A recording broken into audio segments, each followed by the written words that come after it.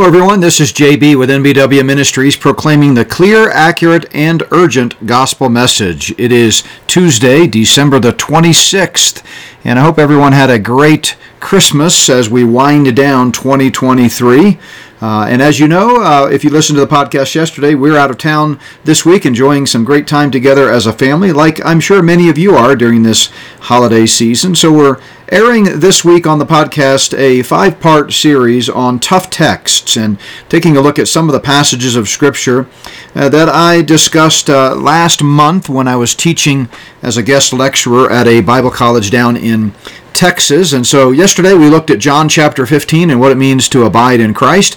And today and tomorrow we're going to be taking a look at one of the most misunderstood passages in all the Bible, James chapter 2, verses 14 to 26. And today we'll do part 1, and tomorrow we will be part 2. And these are a little bit different from our usual podcast. No guests, no interaction, not necessarily talking about current events, just basically verse-by-verse exposition of the Word of God. And I thought that'd be a great way to wind up the year. We are looking forward to a fantastic year ahead. I already have a number of great guests lined up for the first couple of weeks in January. We've got a packed speaking schedule. I encourage you to check out notbyworks.org and look at the events tab. January, February, March, all the way into April and May are just really booked pretty solid. And of course, when we're not on the road, we'll be at Plum Creek Chapel in Sedalia, Colorado, preaching in the pulpit there. So lots going on here in our ministry. I want to thank you again, as always, for your prayers and support. If the Lord lays it on your heart to make a year-end gift to NBW Ministries, we would sure be grateful. We want to always encourage you to give to your local church first and foremost. That's the primary design in God's Word for the local church today, is to spread the gospel through the local church. But over and above that, if you are in the habit of supporting parachurch ministries and others that come alongside the church and help, that's what NBW Ministries does. We are committed to preaching a clear, accurate, and urgent gospel message, and just really appreciate your support. So as we wind down the year and you'd like to make a gift, we would sure be grateful. You can do that at notbyworks.org. Just click the donate tab, and you can either send in a check or you can donate right online there. So we don't mention much about money throughout the year. In fact, this may be the only time all year we've mentioned it, but I know in our case, Wendy and I at the end of the year are always thinking about some of the ministries that we support throughout the year, and maybe giving a little extra to help that ministry out. So we thought we'd pass that along to you. So James chapter 2, dead faith is the phrase that James used. What in the world is he talking about? I hope you enjoy this teaching, this podcast. Again, today on Tuesday will be part 1, and then tomorrow we'll continue the discussion of James 2 with part 2 of this podcast. Hope everybody has a great week. Feel free to reach out anytime if we can help with anything. Check out our website, all the free resources and materials that are there. And we look forward to talking when we get back in town. God bless everyone.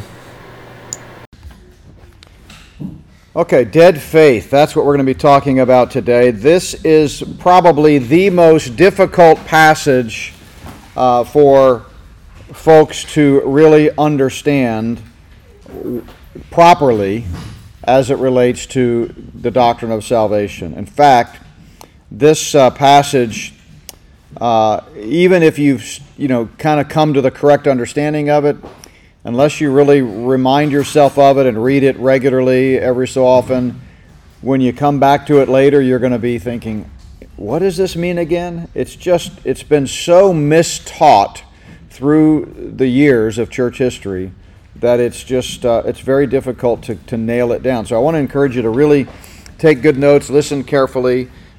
As always, don't take my word for it, but really let the text speak for itself. But this passage is so controversial, James 2, 14 to 26, that Martin Luther didn't even think James was part of the Bible. It was because of this passage that Martin Luther's Bible had 65 books in it.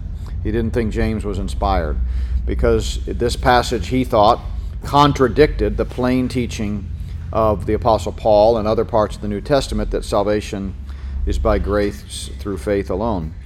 So let me kind of set the stage by giving kind of a provocative statement that I'm just going to let hang out there, and then we'll come back and hopefully by the end of our time studying this passage, you'll understand what I mean. But the fact of the matter is, James is teaching in this passage that salvation is absolutely by works. You cannot get saved by faith alone. You have to have works.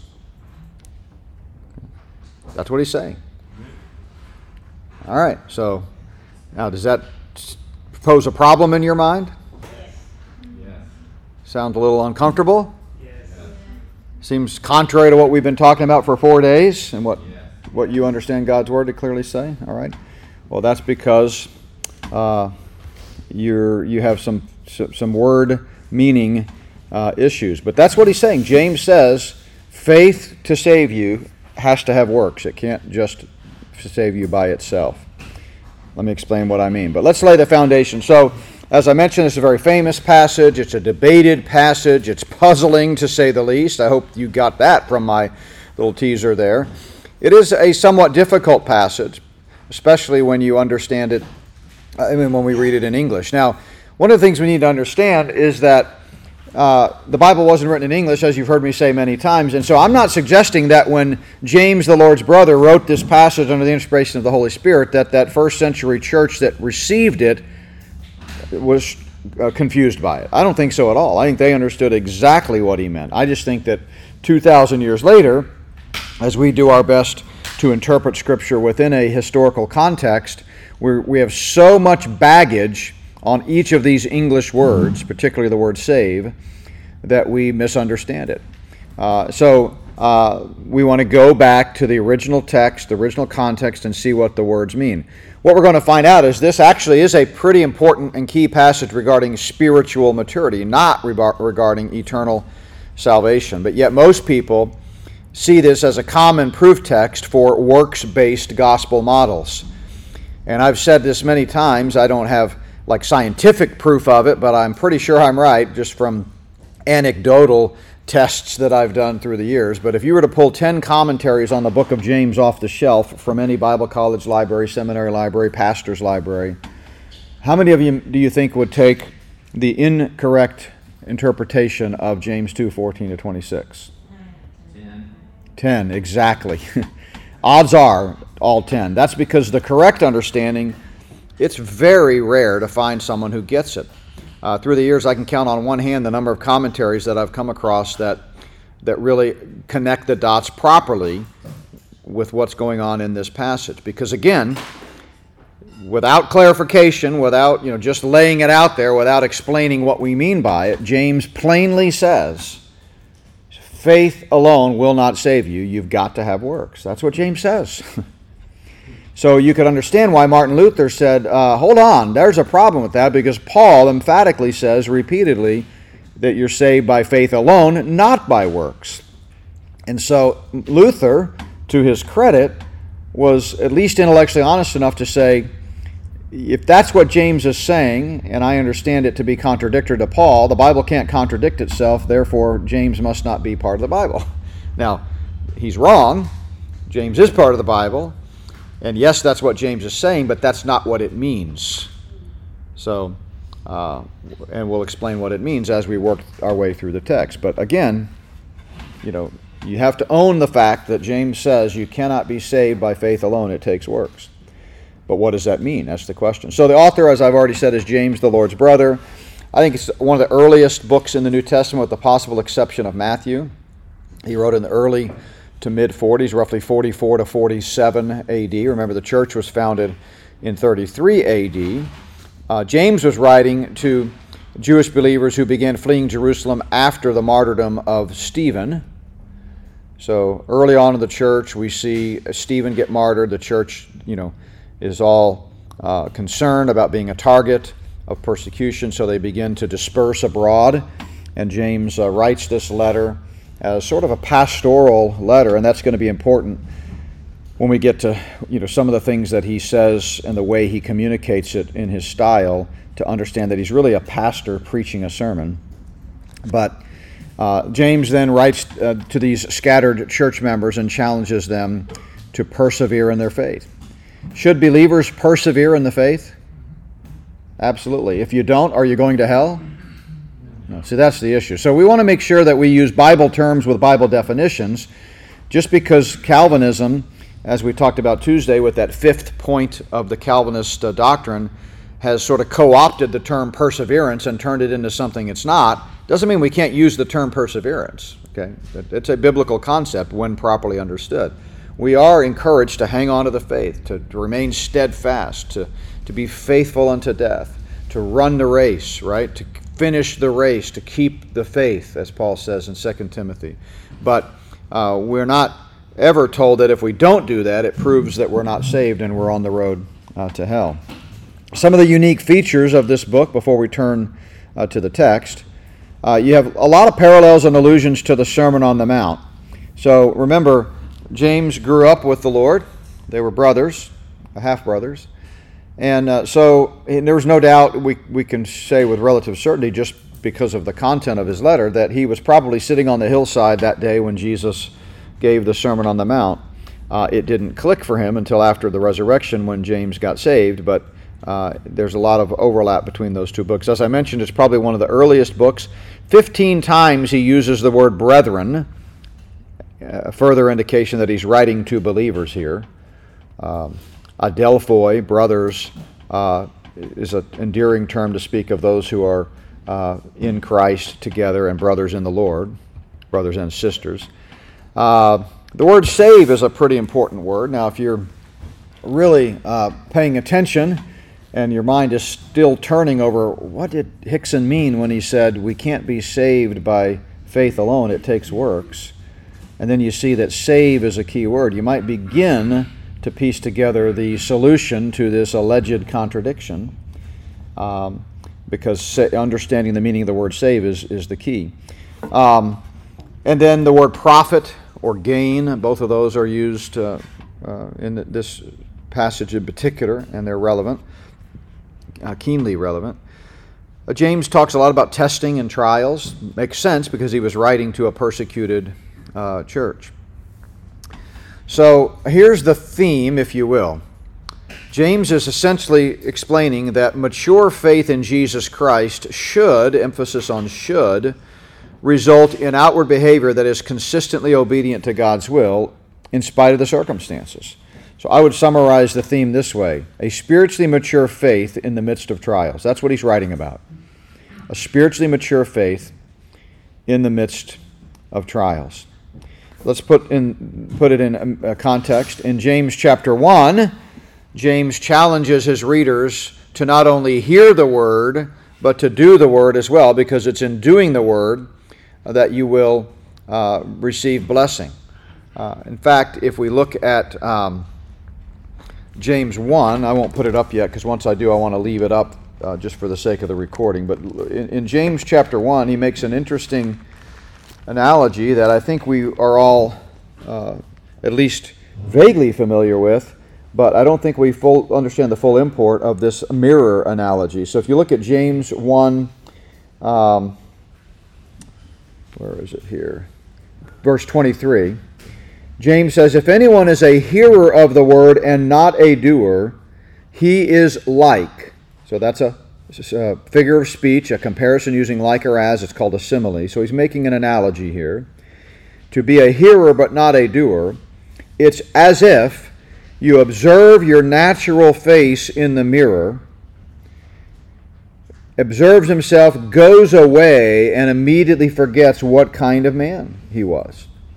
Now, what I think we often miss is that phrase natural face in the context, and this doesn't come across in English, but in Greek, it would draw you right back to what he said earlier when he talked about in verse 17, just a few sentences earlier, how every good and perfect gift is from above, and that we've been brought forth in verse 18. We've been born by the word of truth. We've been born again, would be the way Jesus says it in to Nicodemus. So the birth that James is talking about when he says, if you are a hearer but not a doer, it's like you've observed the natural face. In Greek, it's literally the face of your birth. A wooden translation would be, it's like you observe the face of your birth. Well, what birth has he been talking about? The birth from above. And so James is saying to be a hearer but not a doer. It's like you look in the mirror, you see the new man in Christ that you're supposed to be. You see a Christian, but you walk away and forget what you look like and you start acting like the old man. It's just like what we talked about last night at the church. So that's the contrast that James is making here. Hey, you're going to have trials. It's going to be tough, but remain steadfast. You will be blessed by doing so. Remember who you are. Act like the new person that you are. He addresses some of the issues that they were having at the beginning of chapter 2. He says the hearing and doing the Word of God means showing mercy and compassion to others. And if you fail to do this, you're going to fail to inherit kingdom rewards that await many believers at the judgment seat of Christ. He says, for example, in verse 12, you should speak and act as those who will be judged by the law of liberty. Now, this is where comparing Scripture with Scripture becomes very important, because the Bible is very clear in Jesus' words himself that if you've been saved by faith, you will never come into judgment. There's no judgment. You've passed from death to life. So when James says you're going to be judged one day, the only judgment, and it's not really a judgment in the sense of whether you get into heaven or not, it's more of an evaluation, but it's called a judgment, is where? Where's the only place believers will ever be judged? The judgment seat of Christ, or the Bema, it's called in Greek. And it's a common first century cultural thing where the magistrates in the Roman cities and in the agora, the town square, they would sit on these raised platforms and people would bring their cases to them, civil disputes, things like that, and they would make a ruling and decide who's right and who's wrong. And so under the inspiration of the Spirit, the Apostle Paul comes along and basically uses that judgment seat, it was called, as a reference to that time in the future when believers in the present church age will be evaluated by the Lord as to how we handled our stewardship on this earthly life, and we will be rewarded accordingly. It's not a judgment to see who gets into heaven and who doesn't. It's a evaluation to see what you are rewarded for. So you've got to understand that backdrop and that theology to be able to properly interpret the James reference to judgment. He says, hey, brethren, you're going to be judged someday, and the implication is at the judgment seat, because that's the only place the Bible ever mentions that believers will be judged. So therefore, you ought to be gracious, show mercy, that kind of thing. And that verse there, verses 12 and 13, actually set the stage for and explain the context of what follows in this very controversial, most misunderstood passage, I think, in all of the Bible, because James elaborates on the further value and benefit of living out your faith by being not only a hearer, but by being a doer as well. So with that backdrop, the historical context and so forth, let's jump into the text. I'm going to see if I can throw the text up on the screen here.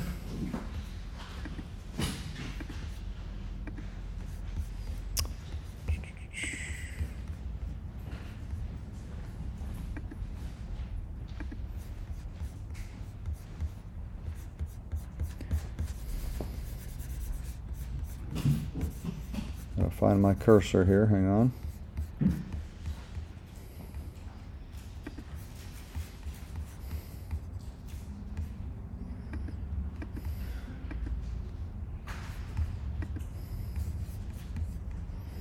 All right, can you see that? I'm going to make it larger here.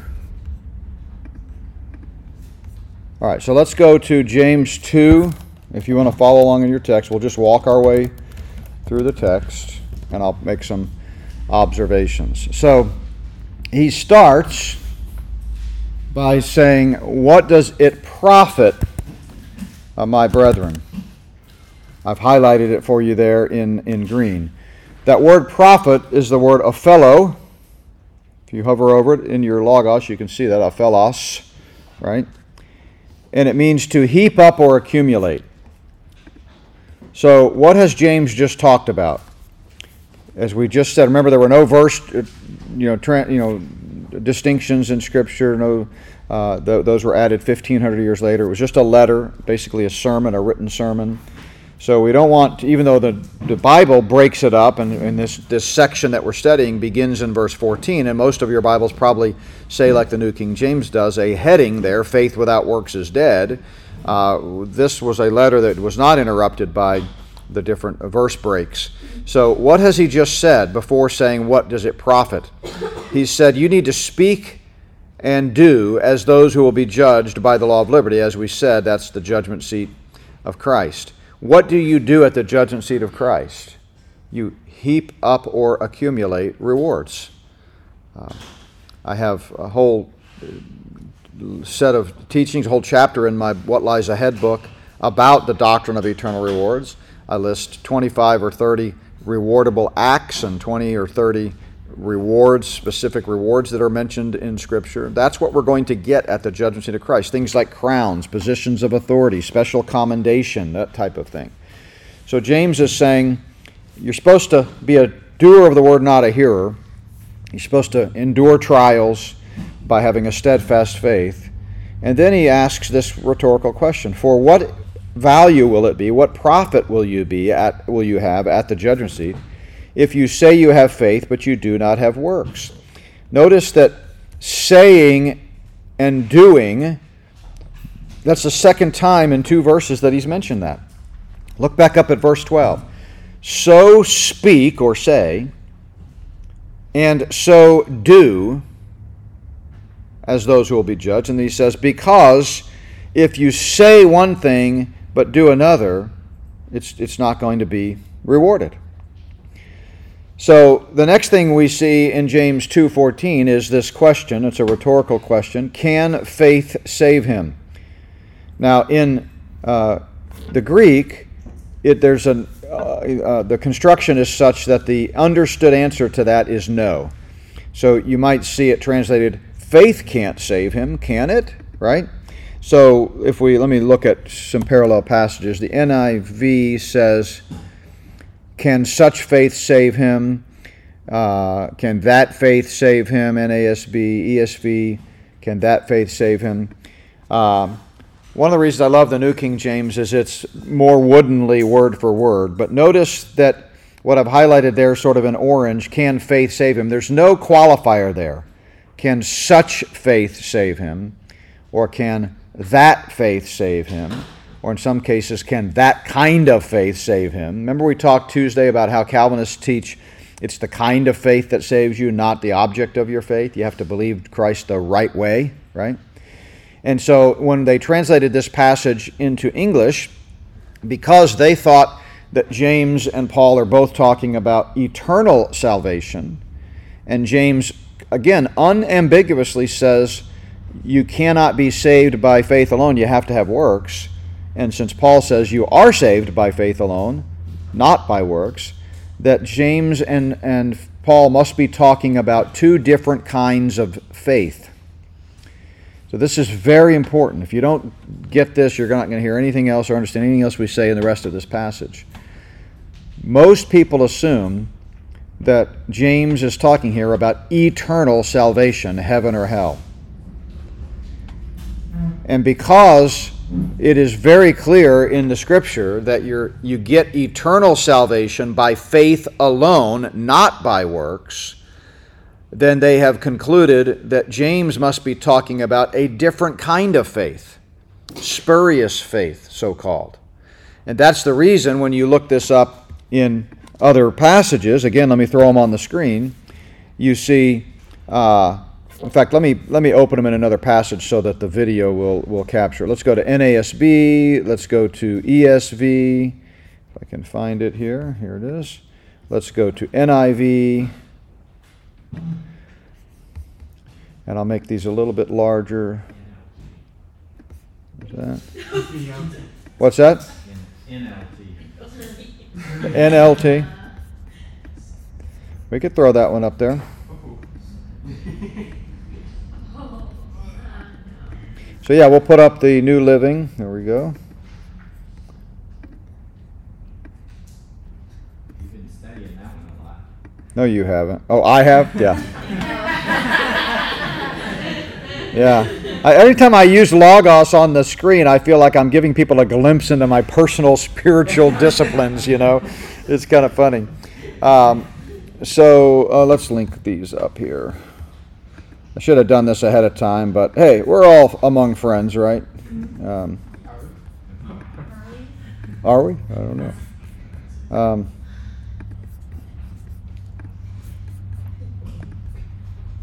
All right, so now we're all in sync. All right, so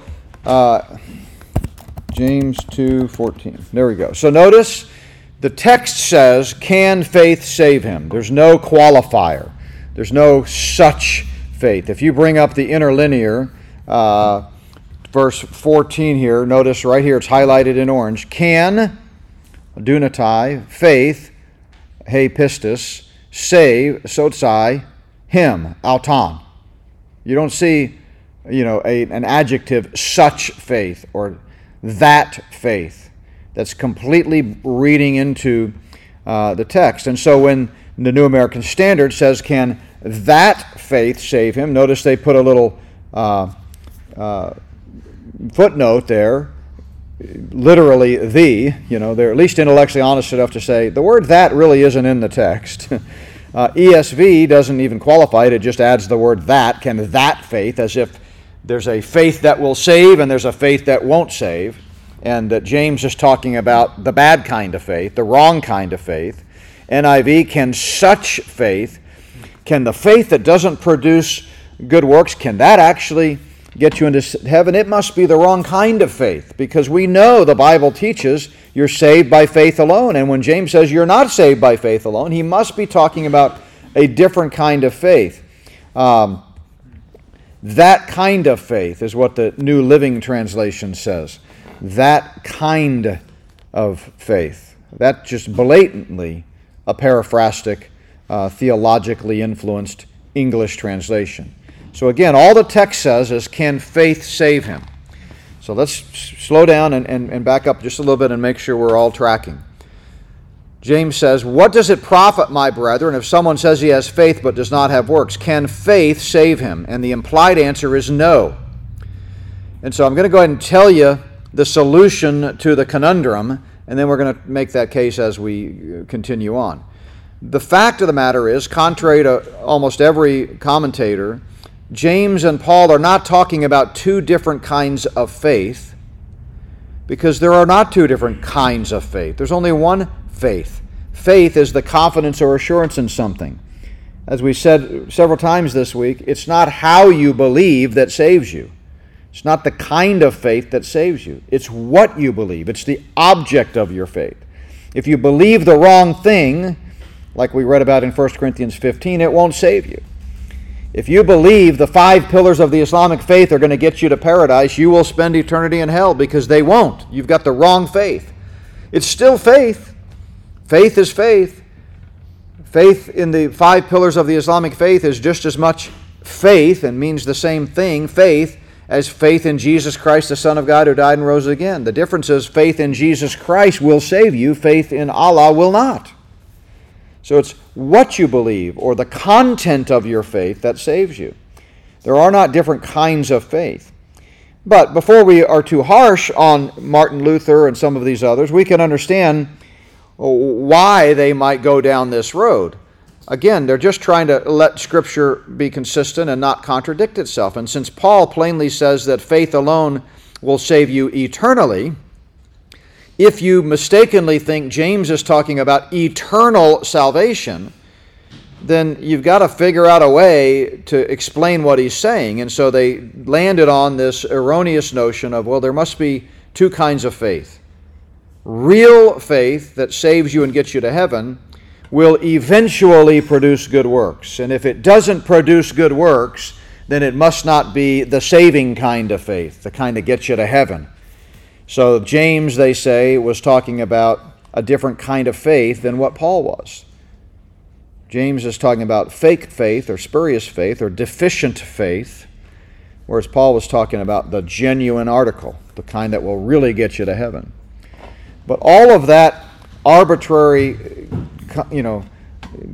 contradistinction between the two alleged kinds of faith is completely unnecessary when you understand the fact that while there's only one meaning of faith from cover to cover throughout the Bible and in any lexicon, faith is just confidence or assurance. There are in fact multiple definitions of save. Save does not always mean eternally. Don't miss this. This is the key to understanding the passage. James and Paul were not talking about two different kinds of faith. They were talking about two different kinds of save. Remember I said James uses the word save 5 times in this letter? All 5 times he's talking about temporal deliverance from physical harm, danger, sickness. He's not talking about eternal life. He's not talking about eternal salvation. He's already called them brethren. He's not questioning their eternal salvation. He's already most beautifully said in chapter 1 that they've been born from above. And now he's saying, so brothers, believers, those of you that are already eternally saved, can that faith that gets you to heaven, can it also save you from the death-dealing consequences of sin? Can it save you temporally from the dangers of sin in your life? Will it have profit at the judgment seat if you've got eternally saving faith, salvation, eternal salvation, but you don't have works? What are the consequences of that? And so let's do a quick word study on the word save. If you right-click on the word save, sozo, and you say search the Bible, here's what we find. 114 occurrences, at least in the majority text, which is the Greek text from which the New King James is translated. And let's just look at a few of these. Matthew 1:21, she will bring forth a son and shall call his name Jesus. He will save his people from his sins. From their sins. What kind of salvation is that talking about there? Eternal. That's pretty obvious. When you're talking about being saved from the penalty of sin, that's eternal salvation. Look at the very next one, Matthew 8:25. Same word, same verb, sozo, and the disciples are in the midst of a storm on the Sea of Galilee, and they say, Lord, save us. We're perishing. What kind of salvation is that? Physical. They weren't worried about hell.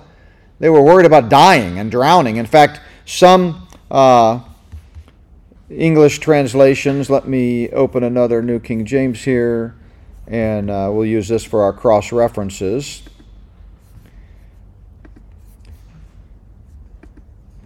Some English translations say, in the NIV, for example, Lord, save us, we're going to drown. I'm not a big fan of the NIV because often it's too paraphrastic and it's adding things to the text that aren't there. But that's the proper paraphrase of what the disciples meant. Lord, rescue us from danger. We are about to die. So let's go back. What else do we see about the word save?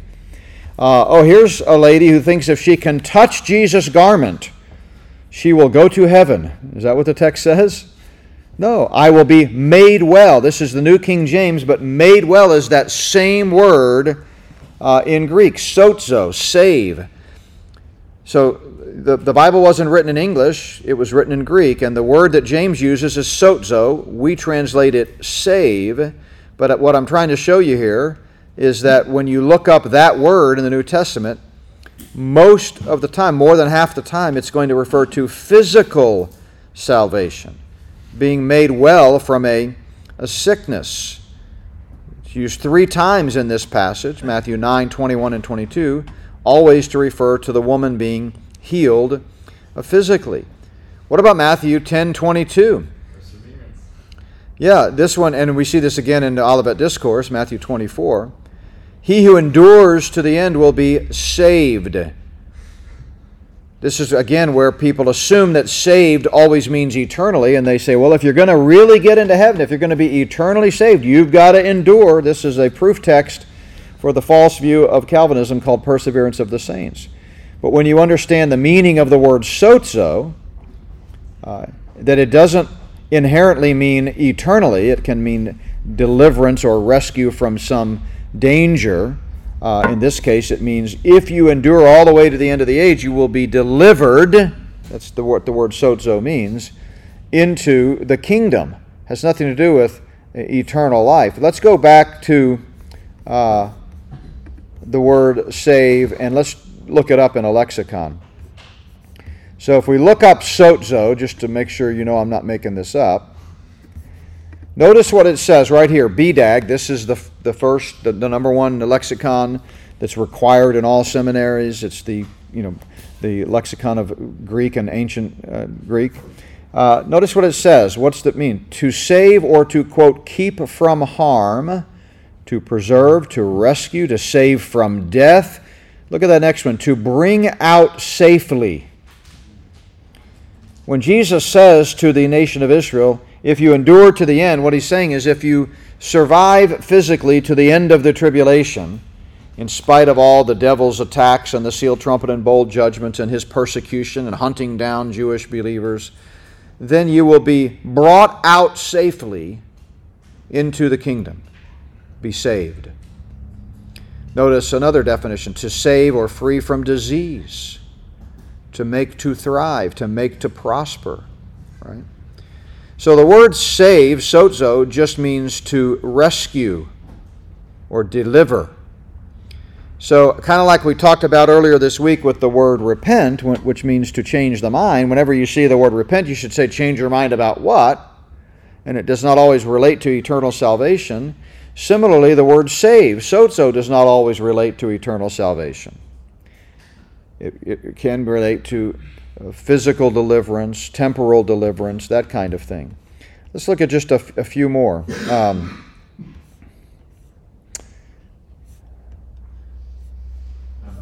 that one right there? Yeah. Matthew 27:42. 49, where he says Elijah will come and save him. Yeah. This is on the cross.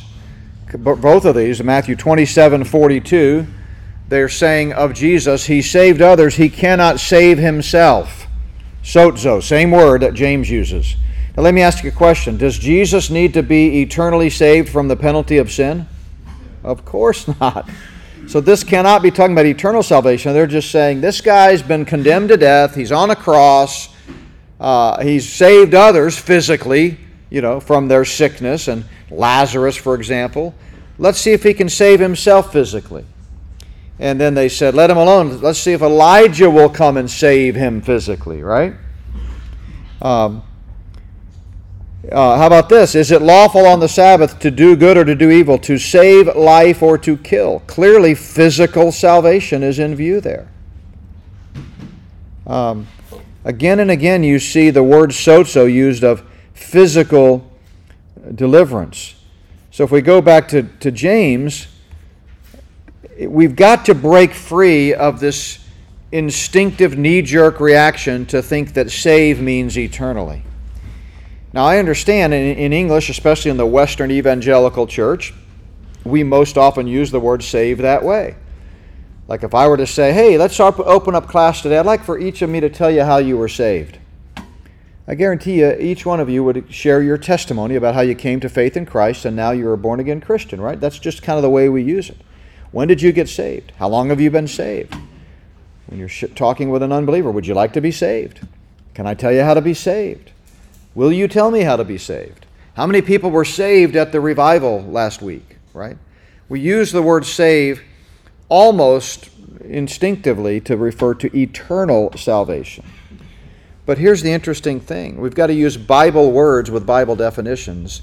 And as I show in the appendix to my textbook, 58% of the time, that's more than half for us public school people, 58% of the time, the word sozo does not have anything to do with eternal salvation, from hell. It more often than not, more than 50% of the time, it means physical salvation.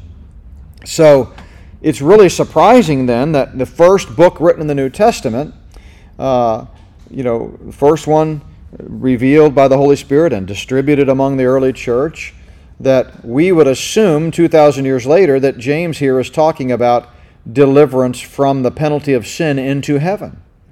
And when you understand that very first verse in this controversial passage, it removes all the confusion, all the contradiction. There's no tension between Paul and James.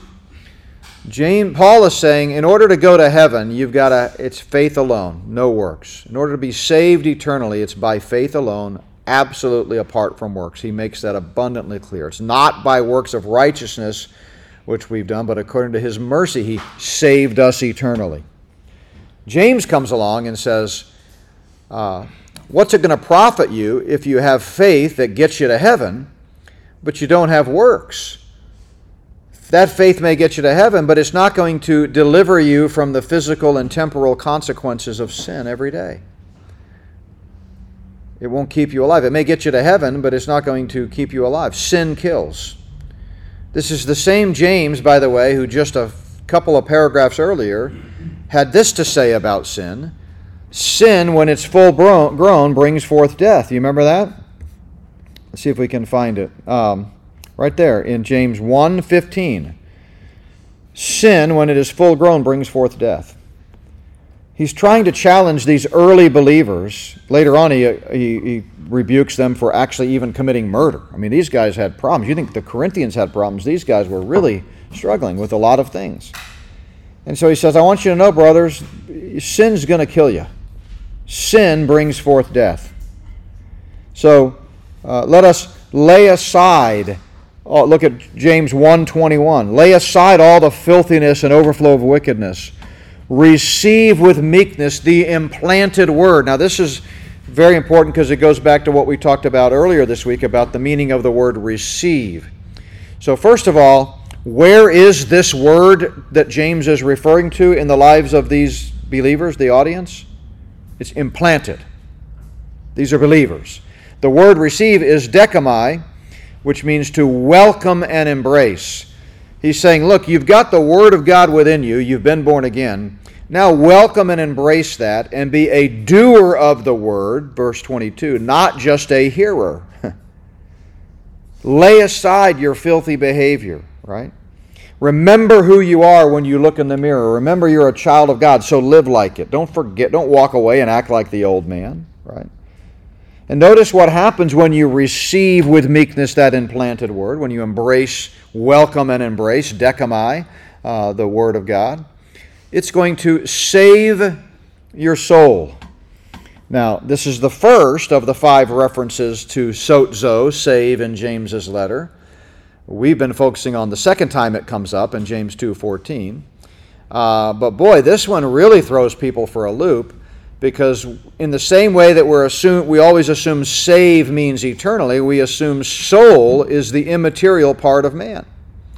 But once again, the Bible was not written in English, right? So let's do a word study on this word soul. It's the word psuche, and see what we find out.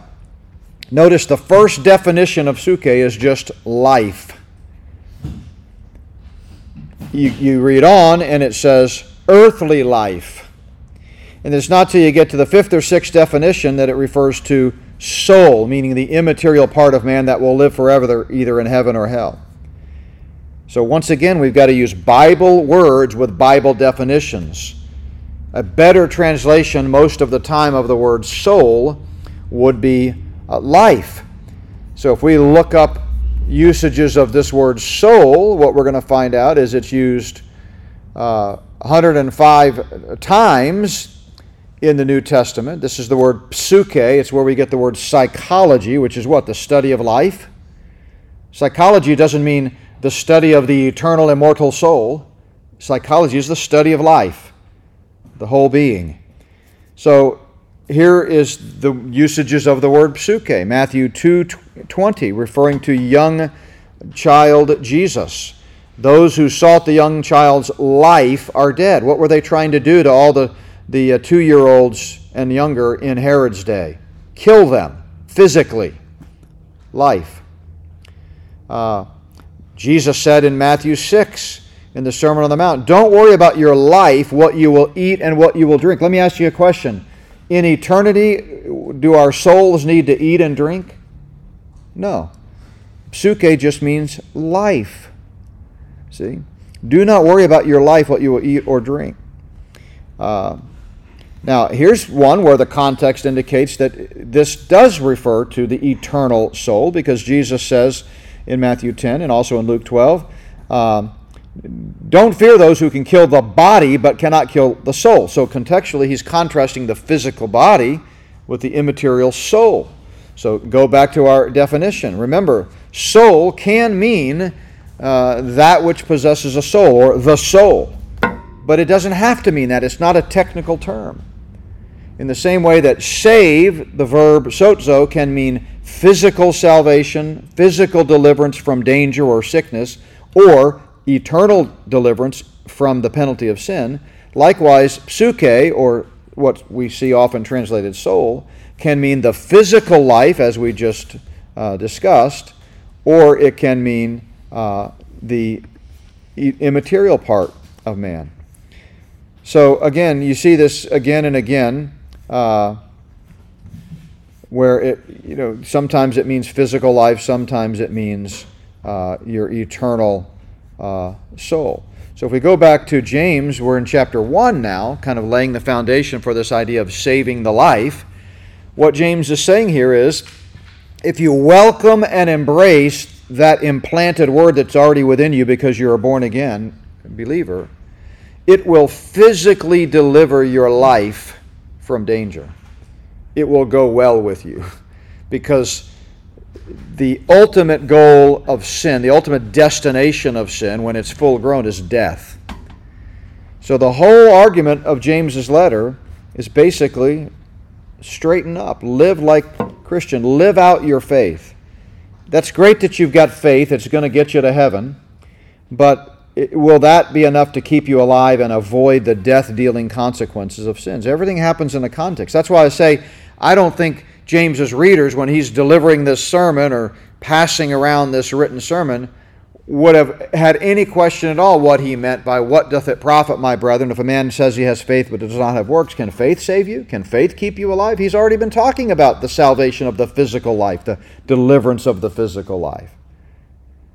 But we have so much theological baggage that we come to James 2:14 and we say, wow, James is saying that faith can't get you to heaven. You got to have works to get to heaven. Well, how do we solve that problem? Oh, well, let's just invent a new meaning of the word faith and suggest that real faith, the kind that will get you to heaven, has to produce good works. So remember the quote we gave Tuesday from Sproul, we're saved by faith alone, but the faith that saves is never alone. That comes right out of this passage. That's their attempt to interpret James 2:14, and they're absolutely wrong. I don't say that arrogantly or personally attacking them. They're just wrong.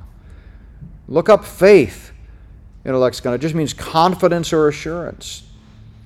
It doesn't say, it's got different qualities. You don't have to have fiducia or notitia or sensus or all these made-up concepts imparted into the word faith to make it really save you. And if you don't have the right kind of faith, again, look at the New Living Translation. Can that kind of faith save anyone?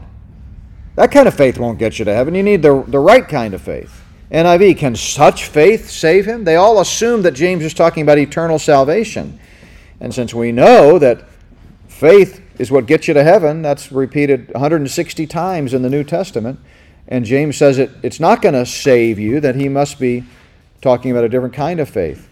ESV, can that faith save him? New American Standard, can that faith save him? But the New King James, or as I like to call it, the Bible, says, can faith save him?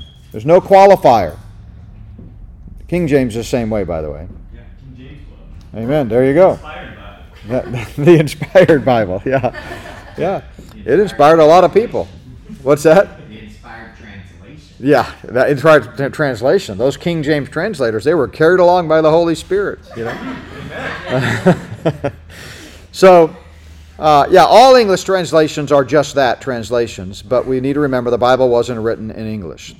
So are you tracking with me here on this first sentence. If you don't understand this first sentence, you're not going to understand the rest of the passage. Let me once again explain the opposing views. Most commentators say that Paul and James are both talking about eternal salvation. And since Paul says we are eternally saved by faith alone, not by works, and James says we are saved not by faith alone, you've got to have works, that James must be talking about a different kind of faith, the kind that won't get you there. It's a defective faith. So, in other words, they say that James and Paul agree you're saved by faith alone eternally, but James is adding this new information, and actually he came first, which is another whole story, but James is adding this new information that says, well, unless you've got the right kind of faith, you won't get to heaven. And what's the right kind of faith? It's the kind that produces good works later. And hence this nonsensical, logical fallacy that Calvinists have come up with. We're saved by faith alone, but the faith that saves is never alone. Well, which is it? Right? You can't have it both ways. And what they're trying to say and communicate by that is that if you have faith to save you eternally, but you subsequently don't produce good works, well, then we can conclude from that the faith that you expressed was deficient, defective, spurious. It wasn't that kind of faith, and therefore it won't save you, and that's all James was saying, so they say. But as I said, that imports false meaning into the word faith. There aren't different kinds of faith. There's only one kind of faith. It's not how you believe that gives you eternal life. It's what you believe. And when faith meets the right object, it results in eternal life every time without fail. So James is not talking here about a different kind of faith. He's talking about the same kind of faith that Paul is. Paul and James agree that faith alone in Christ alone will give you the free gift of eternal life. James just adds the qualifier that faith that will get you to heaven will not save you, deliver you from the death-dealing consequences of sin. As I mentioned, he uses the word save 5 times in this short letter. We already looked at the first occasion of that. It's in James 1:21, where it clearly refers to physical deliverance of the life, the physical salvation of life. That if you live out your life in godliness and are a doer of the word, receiving, welcoming with meekness that word of God that is within you, and you lay aside your filthiness and wickedness, then you're going to keep your life extended. You're not going to suffer the death-dealing consequences of sin. And so when he uses it again just a short time later in James 2:14, it makes sense that, of course, he's talking about physical salvation here, the temporal aspects of deliverance at the judgment seat, deliverance, from the death-dealing consequences of sin. And I said this at the opening, but James uses that word sozo 5 times in this letter, and all 5 times save refers to physical deliverance. If you look at, see if I can find it real quick here, at the end in James chapter 5, notice, is anyone among you sick? Well, call for the elders of the church and let them pray over them and anoint them with oil. And the prayer of faith will save, same word, the sick.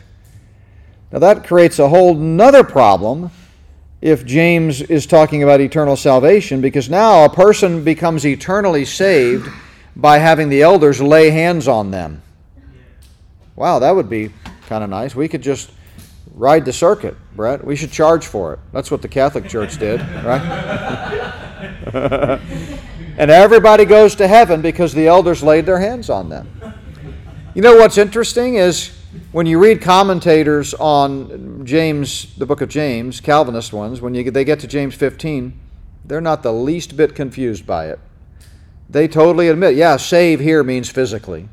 Because of course nobody goes to heaven because the elders lay hands on them and pray for them. And yet why then, when he uses the word save in the same letter 4 other times, and 3 of them it's obvious he's talking about physical deliverance, do they not see the point in James 2:14? It's really, they're blinded. And I don't mean that harshly because, like I said, 10 out of 10 commentaries are going to get this wrong. We've just been conditioned since the Bible was put into the language we could read in English, and since the Reformation, to think in those terms. And so most Bible teachers, if they're honest, when they teach James 2:14-26, they simply parrot what the commentaries say, and if they're honest, they're going deep down inside, this just doesn't sit well. It doesn't make sense to me that somehow James is making the validity of our eternal salvation contingent upon something that happens later. Do I produce good works? Because if I don't, maybe I'm not saved.